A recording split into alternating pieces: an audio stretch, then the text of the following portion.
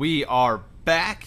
It's Chase and Josh for Factor Fantasy. That's Chase and I'm Josh, and we're here to give you the final episode in Season 3 of The Mandalorian. Here today, we are going to be tackling Episode 8.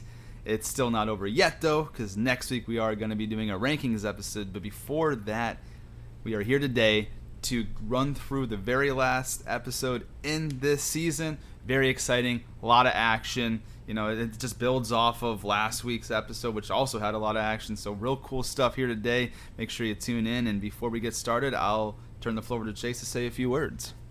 Yeah, man, this is it. We're at the peak of the mountain. This is it. After today, we, of course, have a little bonus one for you, but no new episodes of Season 3 of The Mandalorian will be covered, so let's get it going, man. Let's get a malice in the chalice before we get started in the finale right on a good note. Cheers, my man. I'll let you take it. Cheers, brother. Let's do it. So the episode starts out, we have Bo-Katan telling Axe Woves about Moff Gideon's plans and tells him to use the captain's ship as a decoy because they have to beat them on the ground because they're unable to defeat them in the air because of their large army they have in the air there. Bo-Katan then continues to hold off Moff Gideon on the ground with what we saw last episode.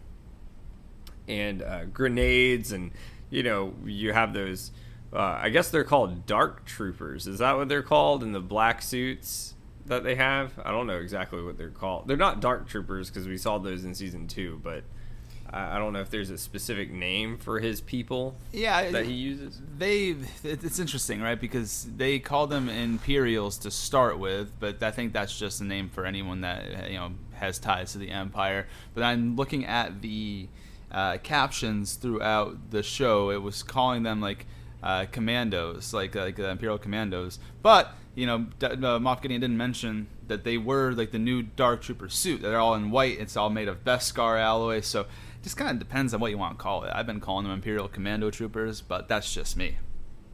Cool. We'll go with that. So the Imperial Commando Troopers, you know, they're firing on them, throwing grenades. Not this time. We kind of cut back to where we left off last episode that Jay Nelly took us through. And Djarin is starting to fight back against the troops that took him captive. He's using his flamethrower, but then Grogu saving the day again with IG-11. You know, he has that little suit where he like commands him. He's even put a little suit on him. And it's the new and improved one, man. It's IG-12, bro. It's not IG-11. It's IG-12. Oh, IG-12. Yeah, IG-12. Yeah, it was badass, though. Looks a lot like IG-11, but IG-12. But it was badass, you know, and they're helping him fight him off. And then Djarin goes after Moff Gideon as Bo-Katan is attempting to get everyone else to safety. And Moff Gideon is informed that the group's capital ship will soon be destroyed, and Djarin has escaped. And Moff Gideon decides to go after Djarin himself. It kind of reminded me of Thanos a little bit when he's like, I'll do it myself. And then goes after him. It was awesome. So Axe Woves, during the meantime, is commanding his troops to use the capital ship as that decoy. So he's relayed the message Bo-Katan gave him and tells his crew to leave the capital ship, and he's going to take over alone at this point. With the help of R5, so remember R5, the droid that Djarin got before, so they deactivate the barrier shields. And these barrier shields, they reminded me of Star Wars Episode 1, man. I'm so glad you said that, dude. I had that written down, too. It reminded me of, like, in The Phantom Menace when they had to keep running through before they were getting to Darth Maul, and it kept coming back up and going back down and stuff. Yeah, it was really cool. I'm glad that you made that connection. See, I feel like that's what would have made it better. If Darth Maul was waiting on the other side, then we would have been like, oh, fuck, this is the best season ever. But, you know, we gotta take what we're given. Anyways, so back to this point. So Djarin makes it to the command center and takes out the enemy troopers in a hand-to-hand combat. And he's taking them out one by one. And is picking up enemy, like I called them, the electric staff and shields.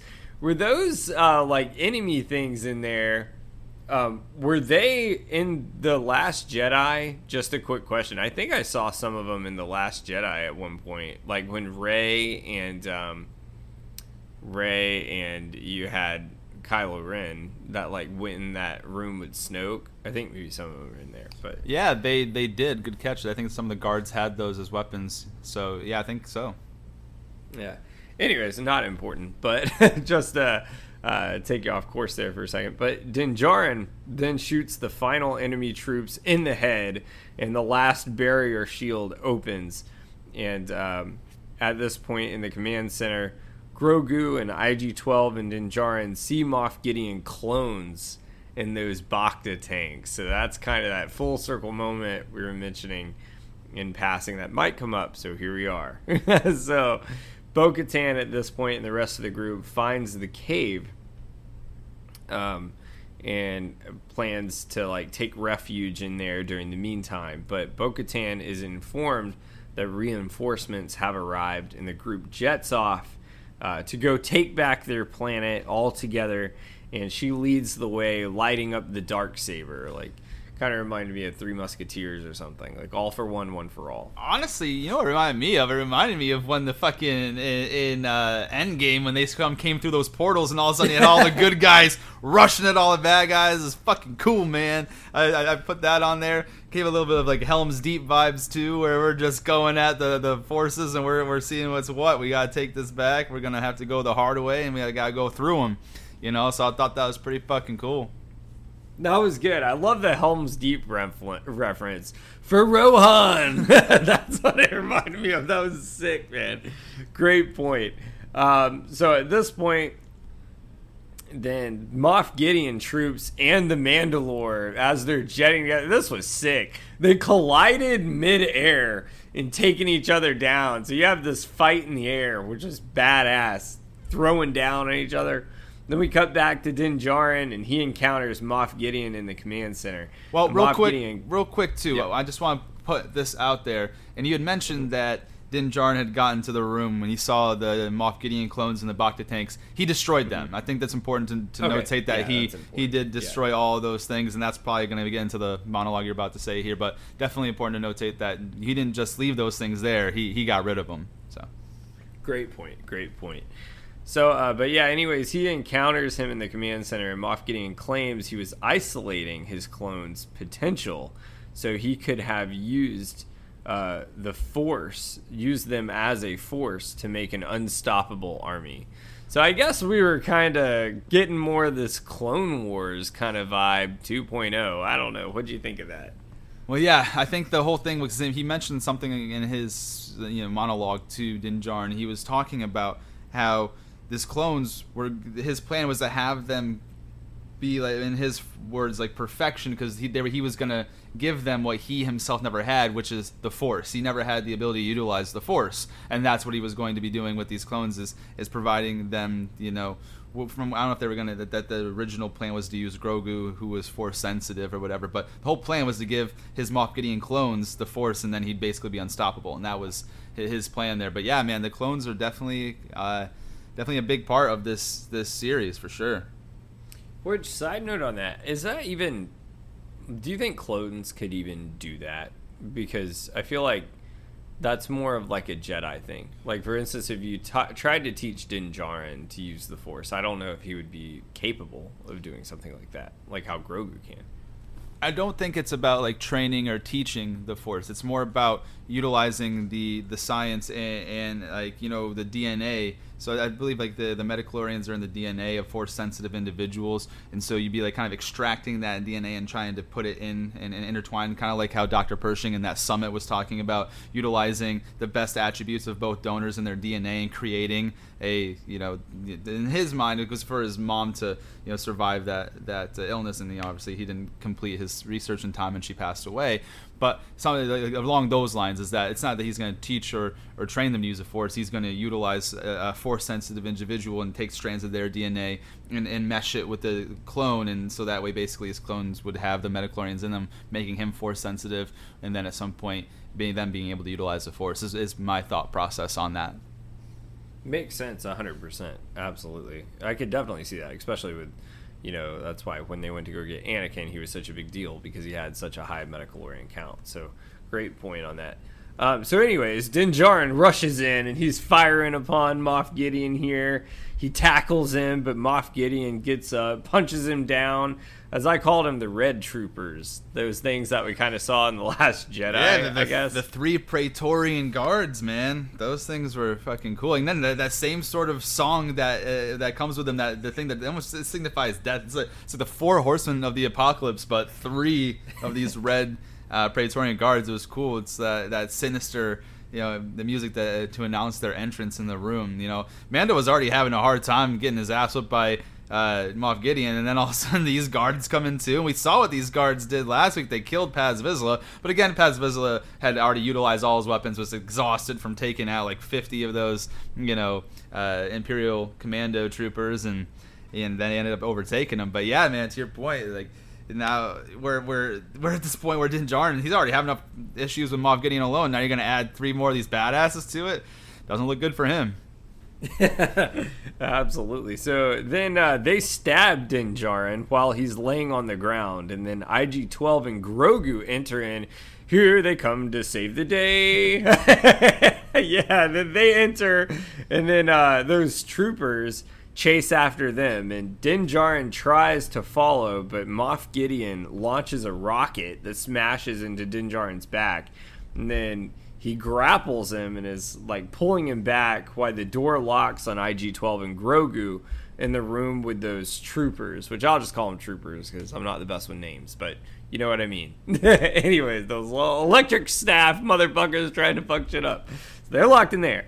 And then Bo-Katan continues to shoot down enemy troopers, and the armorer is like smashing people with her hammer midair like Thor's thunder. It was badass as fuck. Anyways, then those troopers cut down IG-12, but Grogu pulls a Grogu again, flips in the air, and continue to dodge attacks as he's hanging on this overhanging ledge, and it's like running across back and forth. So then we cut back to Moff Gideon here, and meanwhile he lights Din Djarin on fire with his flamethrower. Din Djarin is getting his ass handed to him right now. It's no contest right now. And then Din Djarin begins to fight back, but they start going blow for blow while Bo-Katan is cutting down enemy forces outside. And she flies in and tackles Gideon and tells him, "I've got this, go save your kid." So once again, Bo-Katan saving the fucking day. We've seen Din Djarin get his ass handed to him by fucking cyber spiders and cave trolls. Bo-Katan is saving the day again, and now against the big bad, here we are. We gotta have someone to help him out, because clearly he needs to go back to martial arts class. Anyways, Gideon at this point tells Bo-Katan, she says, "Bo-Katan Kryze, what's it gonna be this time? Surrender or fight?" And then he lights his electric double-sided staff. It was fucking sick, man.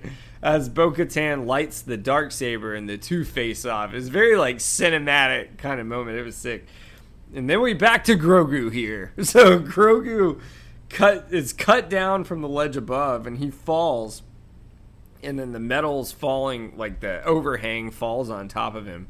And as these troopers approach him and Din Djarin, Din Djarin shoots like the troopers behind, and then they start attacking him and begin to overtake him again, because once again Din Djarin's getting his ass handed to him because he can't handle his own at this point against the big daddies. It's three Praetorian Guards against just him. Like, these things were hired guns. They're the protector. They're like assassins, like, in a way, or like people who protect against assassins. These Praetorian Guards are badasses, man.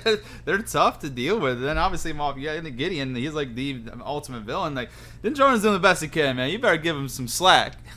Oberyn Martell has lost his way. He has lost his way. It reminded me of Wedding Crashers. Every time I come over here, you're on your ass again. Every time I come over here, you're on your ass. Anyways, back to it. So at this point, so they're overtaking Din Djarin, but Grogu throws them off with the Force because, someone else has to help Din Djarin again. So Grogu, using his Force that he learned from Luke Skywalker, enhanced with Luke Skywalker, he's kicking some ass here. And then Bo-Katan in the other room slices Gideon 6 times, hits his chest plate, and Gideon, despite this though, forces her back with that electric staff. Back to Grogu here. With the help of Grogu and the Force, Din Djarin is able to stop the troopers. And Din Djarin looks at him and just goes, "You did good, kid." Yeah, of course he did, because your ass would be grass. so much for that trial by combat you just had. You took on the fucking mountain, and then now you're getting your ass kicked by some people in red? Fuck off. Like, I don't know what the fuck's going on over there. But anyways, luckily we got Grogu over here. When the student becomes the teacher.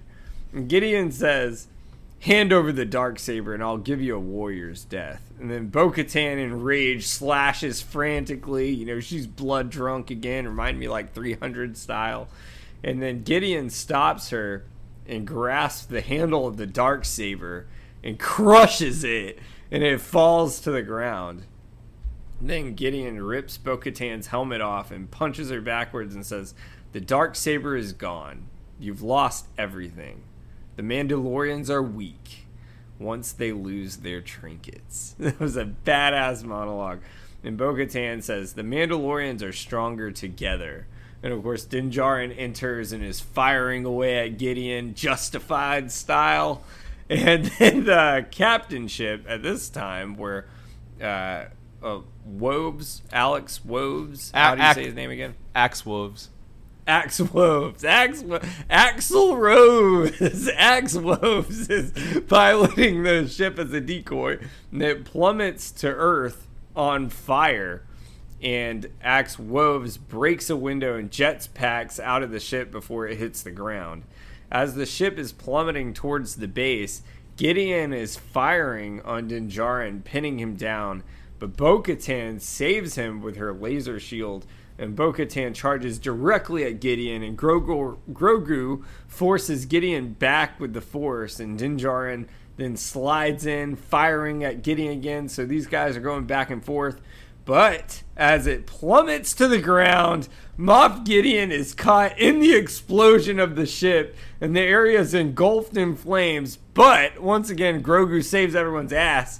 Grogu stops the flames from harming them with the Force, and Bo-Katan and Din Djarin, it has a shield around them that Grogu has made. And then at this point, then you see you have the foundling before that was taken by the pterodactyl. He is like able to be part of the creed at this point as everything kind of is coming to a close here. Real quick, to that point, right before this part, there's something that's really important that talks about, it kind of alludes to what we talked about last week. Because before he starts taking that oath again, his name's Ragnar, by the way, but before he starts taking his oath again, they do something. They light the fucking forge. They got three. They light the forge before they get the ceremony going, and that really leads some questions to what we talked about last week, you know. So because he's taken his oath in front of these living waters here, and all of a sudden this forge is right where the living waters are, and all three of the engines of it are all fired up with blue flames, you know. So anyways, I just wanted to make sure that we talked about that, because we talked about this last week, you know. So I'll let you continue on, though. Sorry for interrupting you. No, great point. And so at this point, then Din Djarin tells the armorer that Grogu is his apprentice, and to let him accept this song, which is like the oath that we were talking about. And what was his name? I called him the foundling pterodactyl. Yeah, was his name? His name's Ragnar. Ragnar. Okay, just like Ragnar did, like his oath. So the armorer says he is too young because he cannot speak, but Din Djarin says that he could if his parents allowed it. But because Grogu's parents are far away, Din Djarin says he accepts him as his son. So now you have this father-son moment. And Grogu is officially Din Djarin's apprentice at this point and is given the song, so the oath, and is now called Din Grogu. Badass.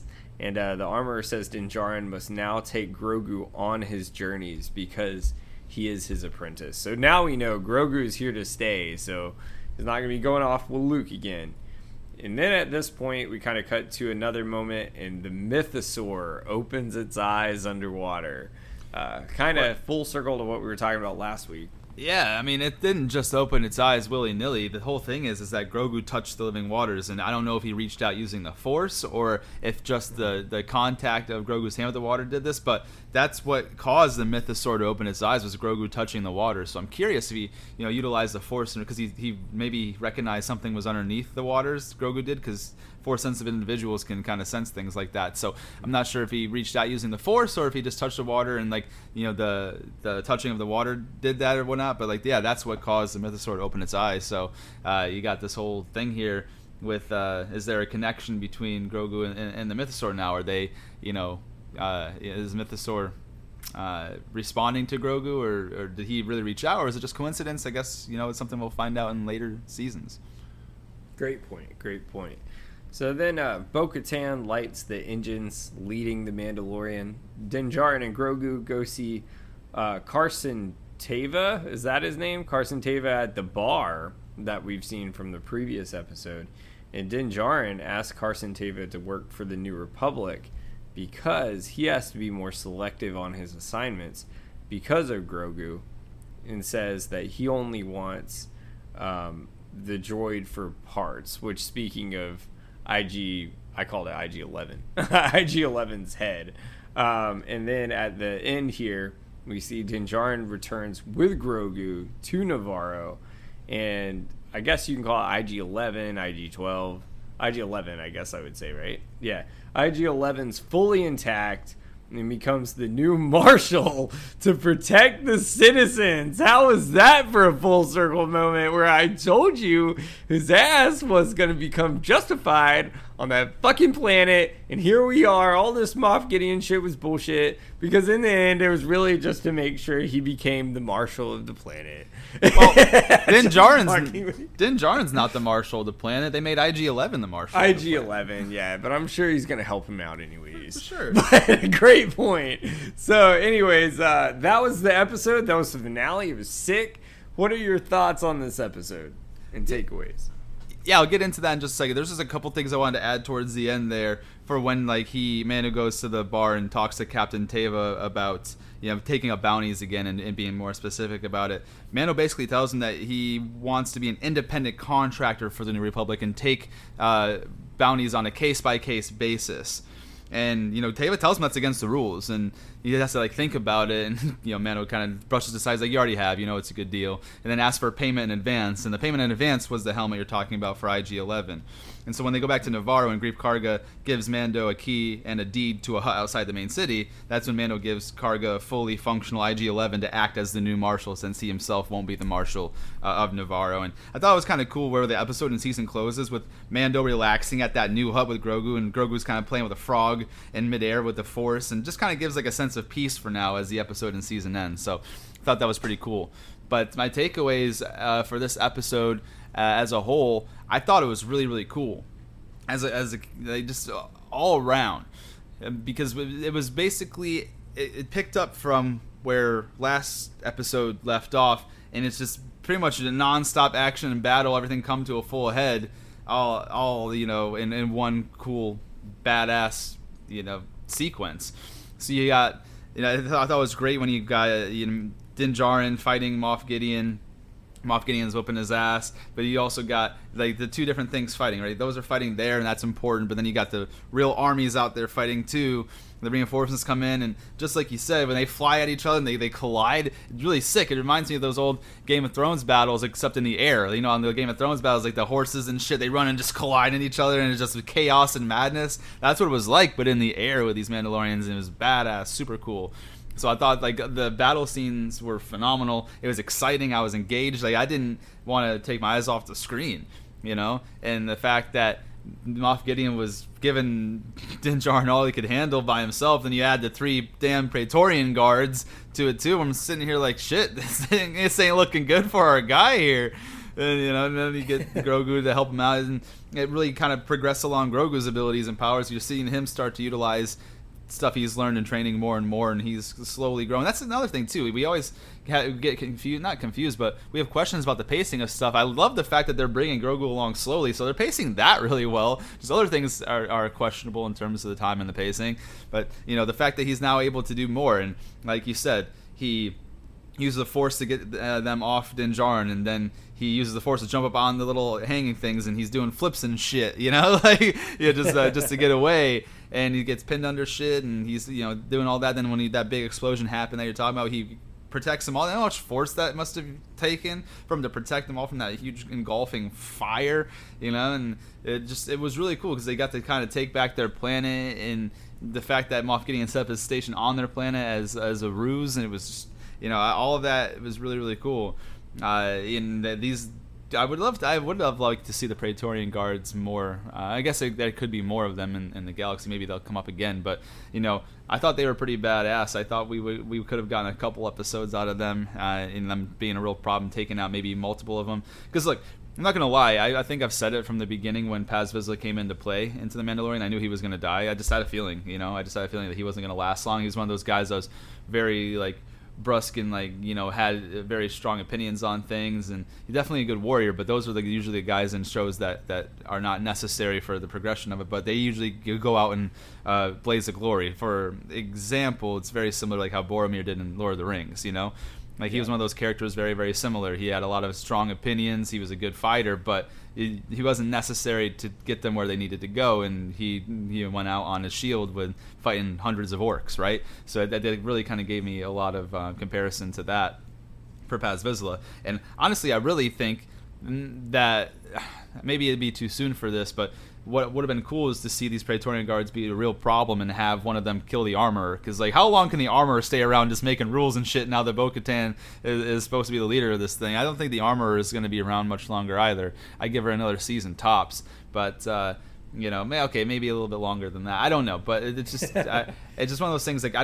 I'm very confident in saying that by the end of the Mandalorian series, this series, The Mandalorian, I don't think she'll be alive. I think she'll die in some way, shape, or form.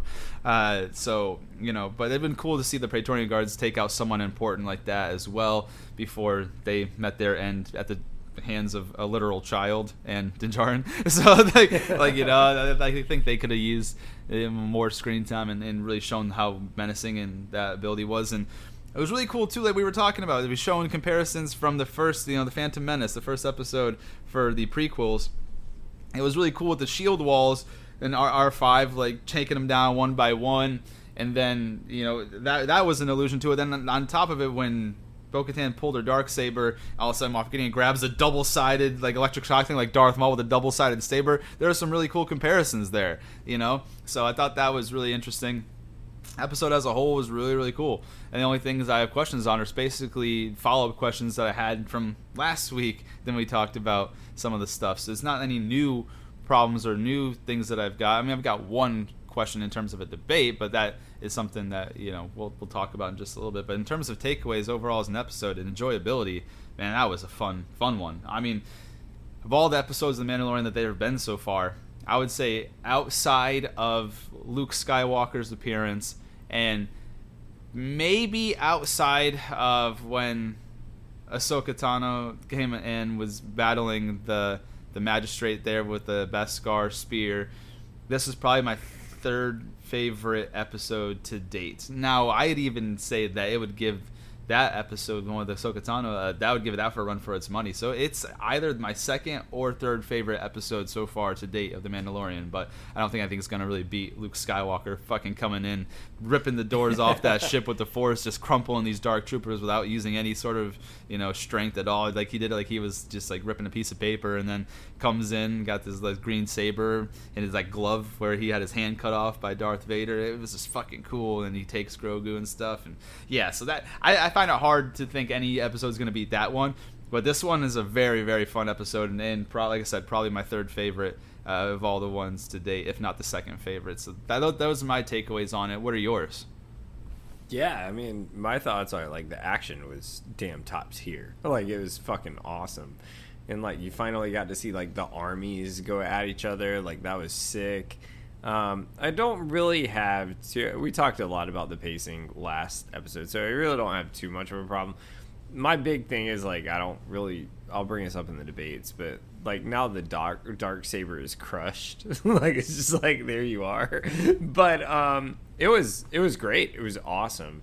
I mean, it was nonstop, action-packed all the way through, to the point you look away for 1 second, you missed it. And it was, like, awesome with the full circle moments they had with the Forge, just like we were saying, and how, they're all taking their oaths, and now Djarin, like, Grogu's officially his apprentice, and they went back, and IG-11 is now built up, and he's the marshal now. So, like, all these full circle moments that they didn't forget about, but also you had, literally nonstop action from pretty much the beginning to the end. So, against, like, the big bad that they've always been talking about.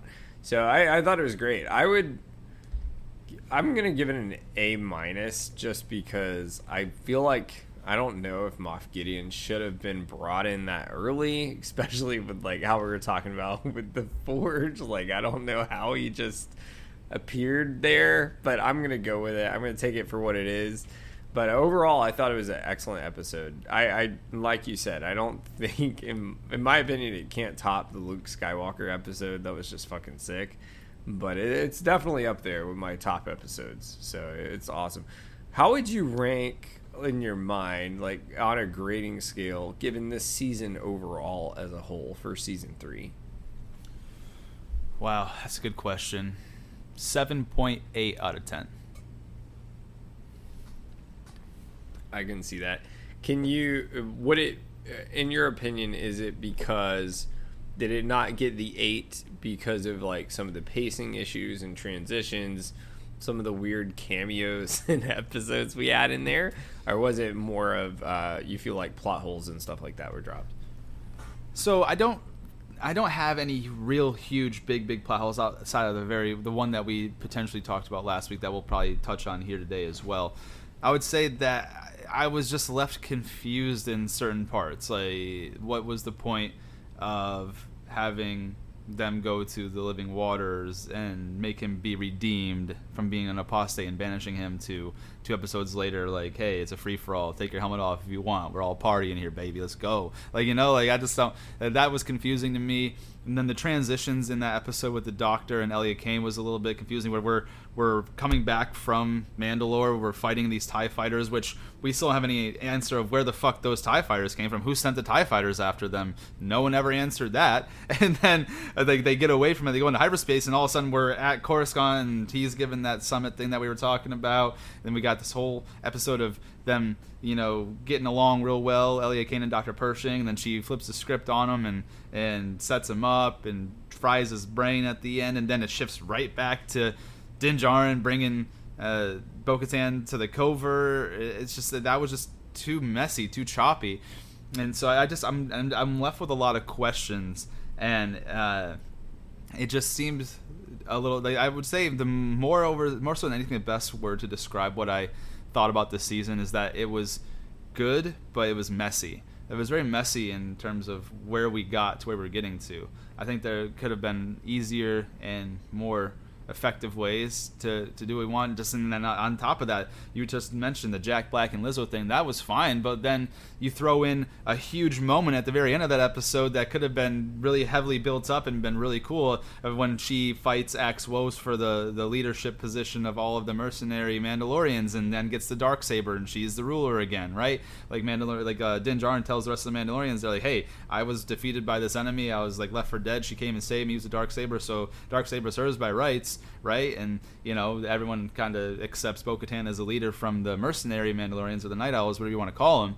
And that was an awesome moment, but like, why did we throw that in like 10 minutes at the end when we had Jack Black and Lizzo making jokes the whole fucking episode?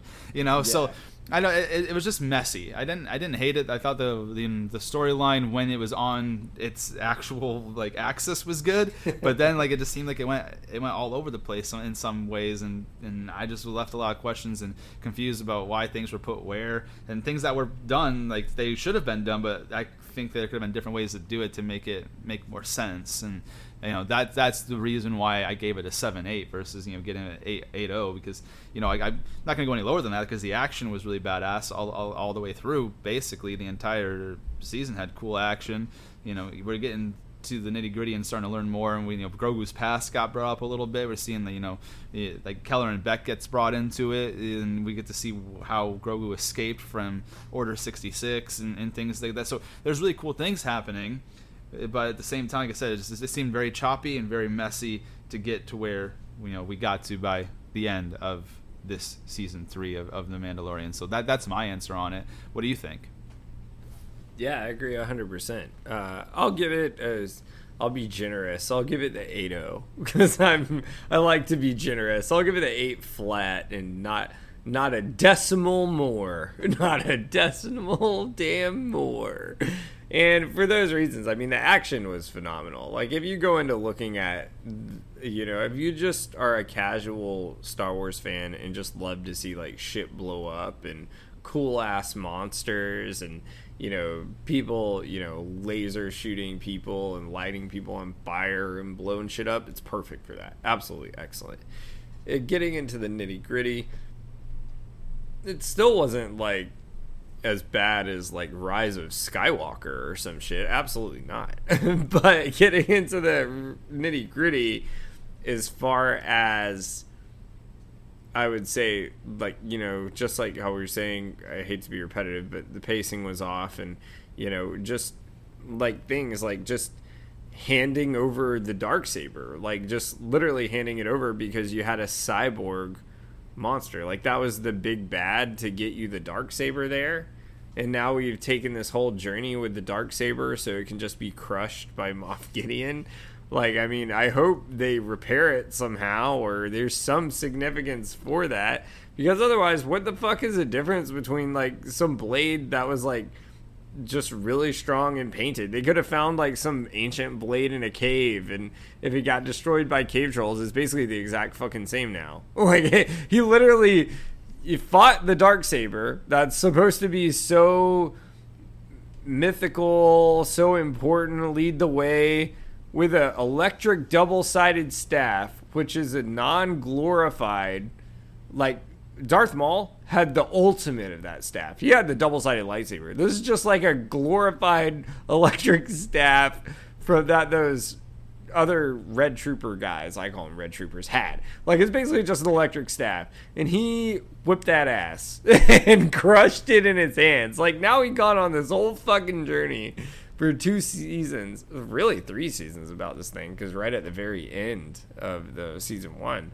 for this thing, and we really have no answer now, besides it's just trying to get groups of factions together, and now they're taking off their helmets whenever they want, because they just randomly decided that after you spent a whole episode bathing in waters just for like a 5-minute clip that we finally saw at the end. Like, I don't know, just like you said, it was very... I don't want to say very, because I hate using the word very, because I've definitely seen a shitload worse. Rise of Skywalker is messy, like extremely messy. This just wasn't... I think it could have been a lot more strategically... I think it could have been written strategically better, where things were put in different places, to where it was all... just very... I can't even use the word linear, because it's not like we were using different time jumps and stuff different, but everything was just taking place at the right point in time. And I feel like the problem is they had a lot of ideas that they just wanted to throw in there, and then they decided, like, hey, well, maybe we use this idea really to get to this point, but really all we had to do is this, and we don't have a way to do that because we just used a whole episode trying to fix malfunctioning droids and telling jokes. So I don't know. That's why I would give it the 8, just because, like, and not anything more than that, because in the end, I think there was a lot of writing issues that they could have taken pieces of this and put them in different places to still get the same linear conclusion that you're getting. But we wasted a lot of time, and then we jumped a lot of time, and in the end, it's like, wow, now that I've seen this final episode, did I just waste like 6 hours of my fucking life via like watching this season. Like, I don't know. But yeah, so that's my thoughts on it. What debates did you have today? Yeah, I think the biggest overall thing that you just mentioned there is it seemed like you believe that this season lacked fluidity. Like, it wasn't very fluid. Fluidity, that's the word I was looking for. Yeah. But in terms of debates, I've got a couple. And the first one here is just more of a continuation of the conversation we had last week. It's like, now I can actually finally say it because it was shown on screen. But, dude, the Great Forge and the Living Waters are, like, connected. They're in the same fucking room. You know what I mean? And we've already been to the Living Waters before when Djarin and Bo-Katan arrived there to redeem Djarin. And so we already knew where that was. So why the hell do we need the survivors of Mandalore to figure out where the Great Forge was if the Great Forge is right by the fucking Living Waters that they've already been to? They already know where the fuck it is. You know what I mean? Unless this is the secondary forge. This isn't the Great Forge yet. This is just another forge they built, out of they're out of their pocket in 10 minutes. I don't know, dude. But like, that's one of my problems is that, if we know where the Great Forge was and it's by the Living Waters, that also means that's where Moff Gideon's base was, which means we probably should have figured out Moff Gideon was there the first time we were going there, and you know what I mean? And if it wasn't, and because the time difference is so crazy, let's say there's years between episodes or something, like, that whole the issue with the other living creatures, like what happened to the other living creatures on the planet? What happened to the clave trolls? What happened to the big monsters? What happened to these cyborgs? What happened to all this other stuff? Like, did Moff Gideon clear it out after Djarin and Bo-Katan left and made it inhabitable again? And at that point, what the hell's the point of the surviving Mandalorians who seem to be like struggling around? And it's just that's one of the bigger questions I have is just the whole forge being connected in the same room to the Living Waters, like it doesn't make any sense. Just because you wouldn't need to find where the Great Forge was because you were already there, and then on top of that, if you were already there, Moff Gideon's base is right there too, unless he built it after they left. And again, we just don't know. The biggest problem is we don't know how much time is in between episodes. So, anyways, we don't need to debate that. That was just me bringing it back up to be able to speak on it freely, as opposed to last week, was trying to kind of keep some things down and not give any spoilers, so that way we can get through what we see on screen in this one. But my actual debate here, I'll start off with this one and then see where it goes. But do you believe Moff Gideon's finally dead now? That's a great question. I don't know. I mean, they always bring someone back somehow. I mean, here's the thing. Normally, I would think, fuck, like, dude, like, you got engulfed in flame. Like, how the fuck do you come back from that? But then you got, like, Anakin Skywalker that's in, like, a Vader suit. So, I mean, I don't know. I mean, maybe he got burned up and comes back in, like, a suit at some point. I just feel like, I mean, I don't know. I guess that's the end, and you're either going to bring in Thrawn, like, that's your plan, or, like, he's going to come back in, like, a robot suit at some point. I mean, this is Star Wars. They can do whatever the fuck they want. And he probably got burned, like, has burns everywhere, and he's going to come back looking like the second Darth Vader, and he'll be, out with a force because everything's animatronic. Or maybe his clone will take over. Like, I don't know. I just feel like maybe this isn't the end of Moff Gideon, because I feel like all the build-up and hype we've had around him, like, that was too quick. Like, that was it. Like, okay, like, even worse, like, I feel like he didn't get the, I don't want to say, like, kill off, right? Like, he didn't get the death he deserved, because it wasn't like Djarin or Bo-Katan or really even Grogu, like, single-handedly, like, killed him in combat. Like, bro got caught in a explosion. Like, you got caught in an explosion, bro. Like, maybe you should check your surroundings more. You're on that planet for God knows how long, and then you can't, bro. You've taken over so many different planets, and you can't watch out for a ship that's crashing down to fucking Earth, and you've escaped from prison. Explain yourself. Please explain. But, like, so I feel like he's got to come back at some point. But overall, the fight was badass. Like, it was fucking sick. Just, like, once again, Grogu saves the day for his people. and then here we are. So I think there's a very small 5% chance, because everyone wants a cash drop, that they could bring him back in some not form of himself. But for the original Moff Gideon that we know, I would say he's dead. If he comes back, I would imagine he would have to come back like the Mountain or something, or like how Anakin's Darth Vader. Like, he's not that same form of himself. So I'm going to go ahead and just say his ass is grass. They're going to bring in Thrawn next season. It's going to be rushed. It's going to be messy. But hey, casual Star Wars fans love it. What are your thoughts? Man, so we always say on this show, no one's dead until you see the body, and I didn't see no fucking body. So what I think, bro, bro got fucking cremated in front of us. There's no body left. There's no body to see. But the ass is grass. But what you're missing here, what you're missing, Chase, is the fact that whatever Moff Gideon, what he put into this damn suit, it made him have superhuman strength. He fucking crushed a Darksaber with his hand inside that. So, like, something's weird about the suit, man. I'm telling you, the suit probably kept him alive. That it's made of some sort of metal, some sort of stuff. Like, I agree with you that I do think he's alive, and I think he comes back, but he's probably going to have all those burns, scorch marks on his face and body and stuff. But I don't see how you kill him like that. Just the way you said. I see if you're going to kill off a bad villain, you got to kill him off at the hands of one of the good guys, not some explosion that happens on a planet and he gets burned into flames. There's no full circle with that. There's no sense of finality to that, especially when you don't see the body. And then you say, well, there's no body because he got cremated. Well, the metal from the armor should at least be on the ground. You know what I mean? Like, at least that should be there, because that's not going to incinerate that into my, what I would guess. So I think that the armor kept him alive, because that suit seemed to have some sort of properties to it that made him stronger, faster, a better fighter.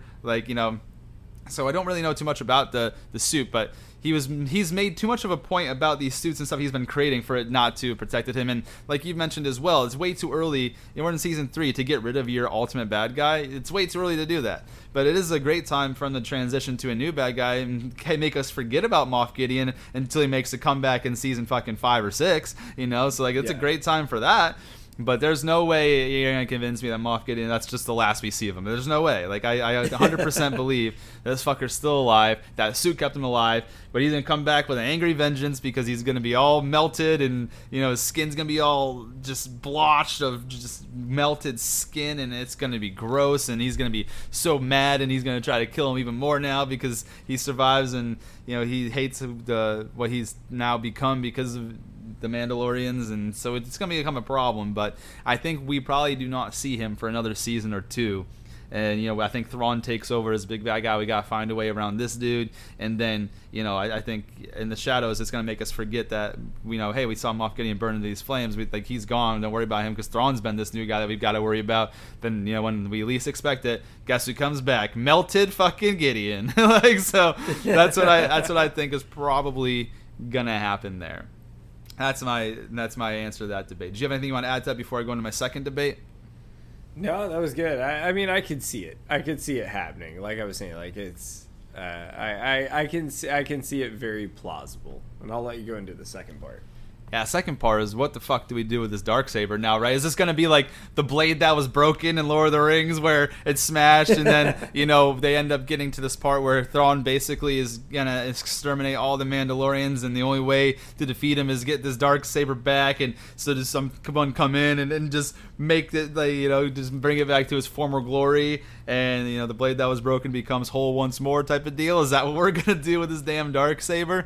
And then in the meantime, how do we signify who leads the fucking Mandalorians if the whole point was who wields the Darksaber leads these guys? And then that leads into maybe a third part of the debate, or a third debate, as that, does this mythosaur thing mean anything now that Grogu's made contact with it? Does that signify anything for the Mandalorians and their leadership and, the hierarchy going forward now that this Darksaber's fucked? So, I don't know, man. Those are some of the questions I have. I'll let you kind of tackle them one at a time.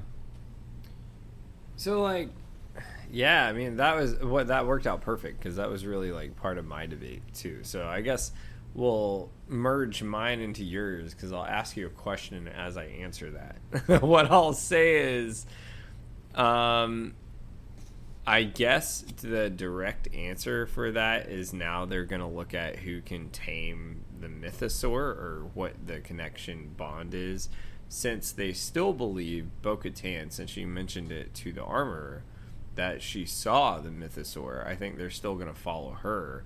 But potentially, if Grogu, with his bond that he's created with this thing, or however he comes in contact with it, technically you could say Grogu, maybe he rises up and becomes the leader of the Mandalorian now.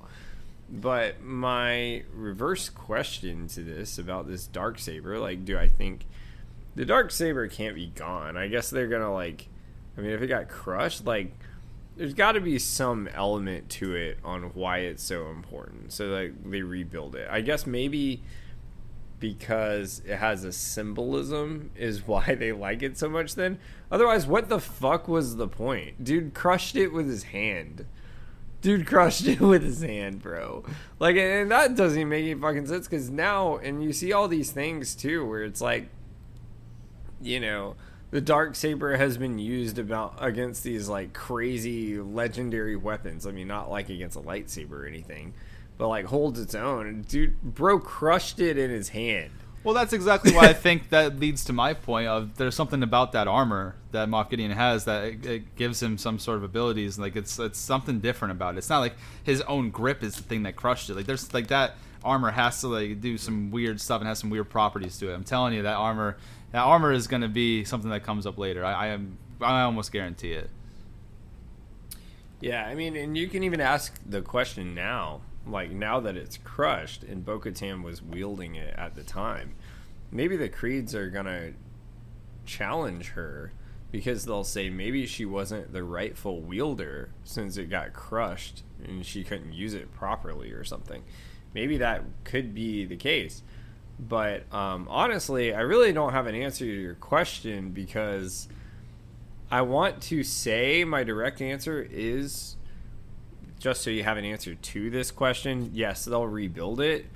But my debate, which I'll lead into this because I have a question about this for you, is if it doesn't come back, what was the fucking point of that thing? Like, we just spent 2 seasons learning about that, wasting our fucking time. Like, what was the fucking point? Like, maybe it was their like Game of Thrones style where they wanted to shock the audience so bad it just got crushed, because you really got to see like how big bad Gideon was, almost like the Thanos style, right? Like everyone thought they were going to beat Thanos on that planet with Iron Man, and he still got the stone and went over and won. Like, maybe that was their answer for trying to do that. But then if that's the question, like, what the fuck was the point of the past 2 seasons? I don't know. That's my thoughts. Yeah, it's tough. If this really is the end of the Darksaber, then there really is no point of it, and maybe we end up getting a secondary Mandalorian civil war because no one knows who the leader is, since there's no symbolism. You know, I think maybe the Darksaber is more of a symbol of who is the rightful leader of it, and it might not lead into another Mandalorian civil war right away, but it's something that could potentially come down the line. But I do think it gets rebuilt.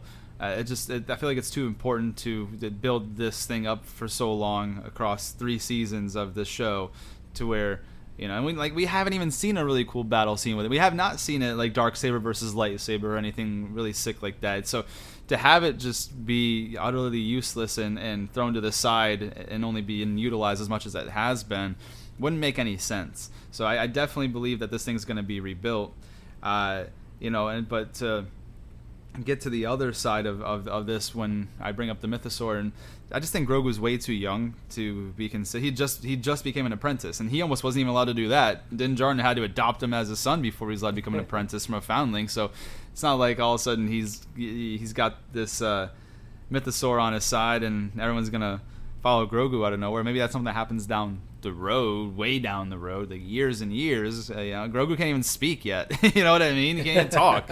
So for me, it's like, what's this mythosaur do? Like, was that just to wake it up? Was that the whole thing? Did Grogu put his hand in there to wake it up, and someone else ends up using the mythosaur, and ends up, I don't know if the word bonding is the right one, but that was the whole thing, was that the original Mandalore himself rode the mythosaur, and it was kind of they were that tandem, and that's why they've got on their emblem and their sigil is that he tamed this legendary beast. And so maybe the next leader is gonna do the same, and I think we're kind of down between three people of who that might be, right? Bo-Katan's in play, Din Djarin's in play, maybe Grogu himself's in play. I just don't see that happening anytime soon. So I definitely think the Darksaber is something that needs to be rebuilt. I don't know if questions will arise next season about leadership, because at the end of the day, Bo-Katan did just lead them all to retake their homeland, so they've got to be happy with her leadership at least for the next little bit. How fucking messed up would that be if 10 days they're like, hey, you ain't got that dark side. I know you saved our planet. I know you commanded all of our troops. I know you fought Moff Gideon 1-on-1, and we're all here because of you. But I'm not sure if you should be a leader, because that Darksaber ain't in your hand, girl. I don't know. I think we should question this. I think we should question who's the leader. I don't know, dude. So I don't think that it's got to come back. It's got to be rebuilt. And if it's not, then the whole, like you mentioned, it was a whole waste of time getting this thing even introduced to us. So I think that it's likely it does get rebuilt. By who and in what way and how far down the road, I've got no idea. Maybe we have this really cool, awesome battle scene with General Admiral Thrawn and the Mandalorian uses the Darksaber there and tries to take him out or something. But there's no way that it's just gone and thrown into the recycling bin. I just think that'd be like a huge ass waste, But in the meantime, though, I do think the waking of the mythosaur means something for who leads going forward, and those are just my thoughts on that. But yeah, that's like the second part of my debate. Like, what do you think the mythosaur? What do you think that signifies now that it's awoken? Do you think that it's going to come to the surface? Is it still going to stay hidden for a while? And when it does finally, when one of the Mandalorians finally does come in contact with it, what is that going to look like? Is it going to be some sort of battle between it, and then it finally respects the individual enough to let it be its partner? And, you know what I mean? Like, I don't. I'm not sure what this looks like with this mythosaur and the Mandalorians going forward. Yeah, I don't know. I'm assuming it's going to probably be brought up next season. I really hope this isn't something like, how you had the blue-eyed baby in Game of Thrones where they just forget about it and they keep putting it off, and you have one scene and it never gets answered. I really hope it's not like that. I hope something comes of it next season. I would imagine it's something that maybe Grogu is going to wind up using to its advantage, and it'll probably save their ass again at some point, is what I think. I think it's really going to be Grogu that winds up bonding to this thing, is what I think. Think about the ability he has. He flips back and forth, and he can use kind of the Force to manipulate things. I don't know, but now that this has happened, I guess he's the one that's going to be the one to do it without them expecting him to be. The only problem I have with that is I think that's a heavy underutilization of Grogu, because I just don't see him as someone who just sits back on a throne and runs the city and civilization of the Mandalorians. You know what I mean? We don't even know how his armor is going to look on him when he finally gets it. Dude's this big right now. You know what I mean? So it's tough to say. I don't know. I really think that he's probably going to end up being the most powerful out of them all. Obviously, I don't think that's much of a question. But just because you're the strongest doesn't mean you're the best to lead. And I just don't know, because the Mandalorians have such a history along the way of who they are and who leads them. And Grogu's an entirely different species than these humans who are Mandalorians. Yeah. It's just, I don't know if it really makes sense to have Grogu become the leader of the Mandalorians. I think it's really going to be between Din Djarin and Bo-Katan, if I'm being honest. I think that's what's going to come down to it. And, who knows who it is by the end of it all. But obviously Grogu's going to play major parts in things. I just don't see it where, Grogu's now bonded with this mythosaur, he rides it, and that's just it. I don't know. Maybe it could be. I find it hard to believe that this species that's not human is going to rule a human species that have been around for years and years, and have really established themselves as a very effective, group of people, and as bounty hunters, as people who are warriors, fighters, and you're gonna have this. I don't know. It's strange. It would be very interesting if that's the route they go. I just don't think we've got enough time. Grogu's still a child. Yeah. I know he's 50 years old, but unless these damn seasons go decades at a time, I don't, in terms of like years, how many years pass between seasons, unless they go decades at a time, I don't see there's no way, I don't want to say there's no way, but I would guess that there's not going to be more than 10 seasons of The Mandalorian. You know what I mean? And so if we're going by this, Grogu's going to be, if we're going to correlate it with his species to human lifespan, he would probably be the equivalent of like a mid 20-year-old by the time this season ends, right? So I don't really know that it's old enough or experienced enough to lead an entire civilization. So, just basing on the fact that I don't think that the series is going to go, we're in season 3 right now, we might have 7 more seasons, right? I don't think it's going to go more than 10, and if that's the case, I just think that we've got to have an adult and a leader be the leader of that group, and I don't see that as Grogu. So I don't know, maybe that him waking up the mythosaur, touching the water, using the Force was just a way to contact it, for it to be like, I don't want to say resurrected's not the word, but definitely like maybe come to the surface, and then we've got this whole thing where someone else has got to tame it, and whoever tames it is going to be the leader. So I don't know. I think it's going to be more of a split between either Bo-Katan or Djarin.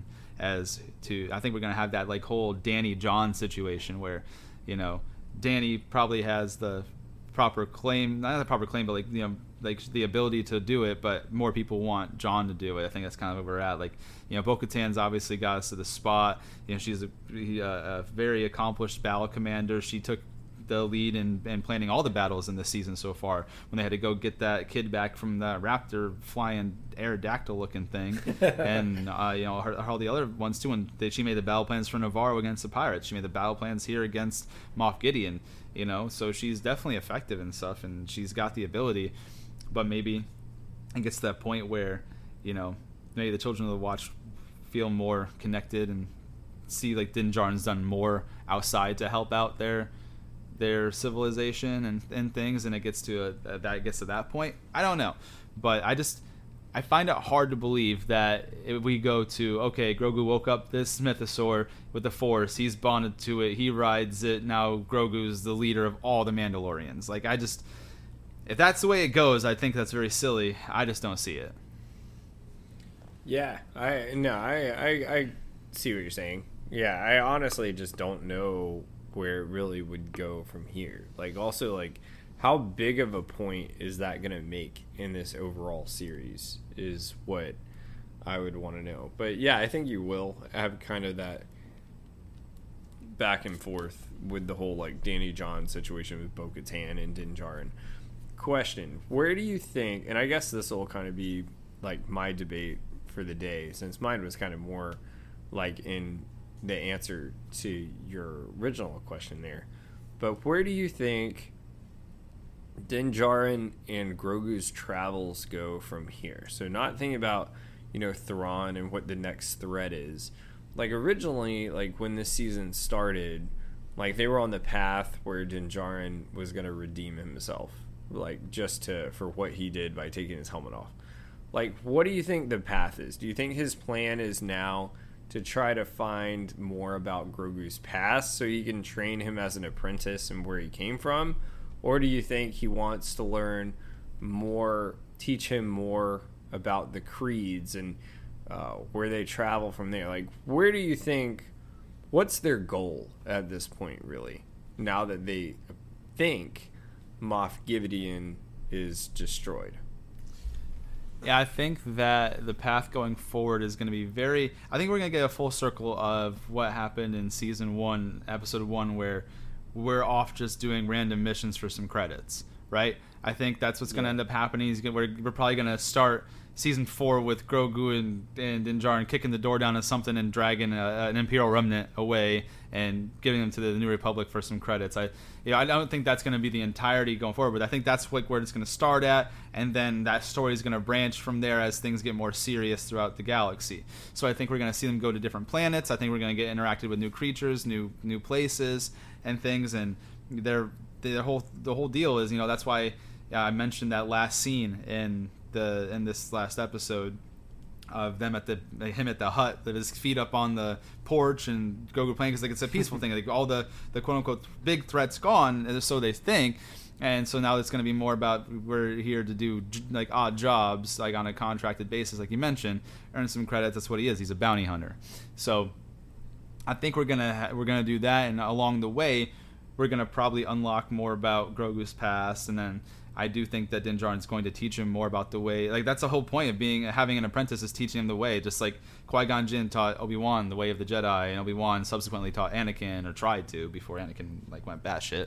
But in any event, I think that's going to be the case. Is that Din Djarin is going to really teach Grogu more and show him the way of the Mandalorian, and in effect, as that goes on, we're going to start getting bigger and deeper glimpses into Grogu's past, and maybe some characters from that past come up again. Specifically, Kelleran Beck, the Jedi that got Grogu out of Order 66, and was able to get him out of there to safety. Maybe he comes back into play along the travels that they have as bounty hunters, and they meet new people. Maybe that's someone they bump into by happenstance. Then we get more of the backstory of Grogu and things of that nature. So that's where I see it going, like in the immediate future, before the next big threat is revealed. Do you think that as an apprentice, and the master and the apprentice with Din Djarin and Grogu, do you think it will ever come to a point where Din Djarin, because Grogu is a different species and the power he holds, that he can to tap into his abilities, and based on things where he already learned whatever he learned with Luke, we really have not much insight at all into that at all, but do you think there will ever be a point as Grogu continues to learn and grow, where Din Djarin feels like he won't be able to teach him, because it's basically an ability that he can't help him master, basically, because he has abilities that are so different? Maybe, but I think that's the point where Grogu becomes a full-fledged Mandalorian. I don't think that happens in this season. I probably don't think it happens in the season afterwards, but maybe, season 6 or so. That could definitely be the case. I think that's going to be one of those things very similar to the Jedi structure, where eventually, Jedi a Padawan and an apprentice becomes a Jedi Master after, utilizing enough abilities, getting a good knowledge about the civil, like their community and what they do and what they're there for. The Jedi are supposed to be peacekeepers, and this and that. And so I think it's going to be very similar, that there's going to be a cap to how much Din Djarin can teach him before Grogu's is a Mandalorian in full. I think that's the way I'll answer that. And do you think at any at that point you would ever have someone like Ahsoka come back and try to teach him or anything like that? Maybe, but I just don't know the necessity for it, just simply because at that point he's probably adult enough to do things. I mean, I guess that would kind of underutilize his Force abilities, and it would be cool to see Grogu kind of become a Jedi and a Mandalorian, see him catch a small lightsaber similar to Yoda. But, I don't know if that happens in The Mandalorian. That could happen maybe in a separate series. Maybe once The Mandalorian ends, maybe Grogu gets his own show, and that kind of goes from there. I think that's a possibility. I don't necessarily know if that's going to happen or not, but it would be cool to see Grogu continue to train, but and learn new things. Instead of just being a Mandalorian, he can also be a Jedi as well, and just really kind of be the best of all worlds, so to speak. That'd be kind of cool. Yeah, cool. Awesome. You want to close us out for the day? Any other closing thoughts you had? I've got nothing, man. I'll go ahead and close us out. And So if this is your very first time listening to us, we are really happy that you decided to tune in, and really hope that you enjoyed what you heard. If you've been here since day one, thank you for continuing to be the shields that guard the realms of fantasy. In terms of where you can find us, we are on all social media platforms. You can find us on Instagram at Official Ridiculous Patronus, on TikTok at Ridiculous Patronus, backup Instagram at fact_or_fantasy, backup TikTok at fact_or_fantasy. We have our Facebook fan page, Chase and Josh Factor Fantasy. We're on YouTube at Ridiculous Patronus. We have our own site, ridiculouspatronus.blogspot.com. We're on Twitter at RP Factor Fantasy, Snapchat RP Factor Fantasy. So please follow, click like, subscribe, comment, leave reviews, do all of the things, because the audience engagement really helps us out here, and we really enjoy going back and forth with everyone.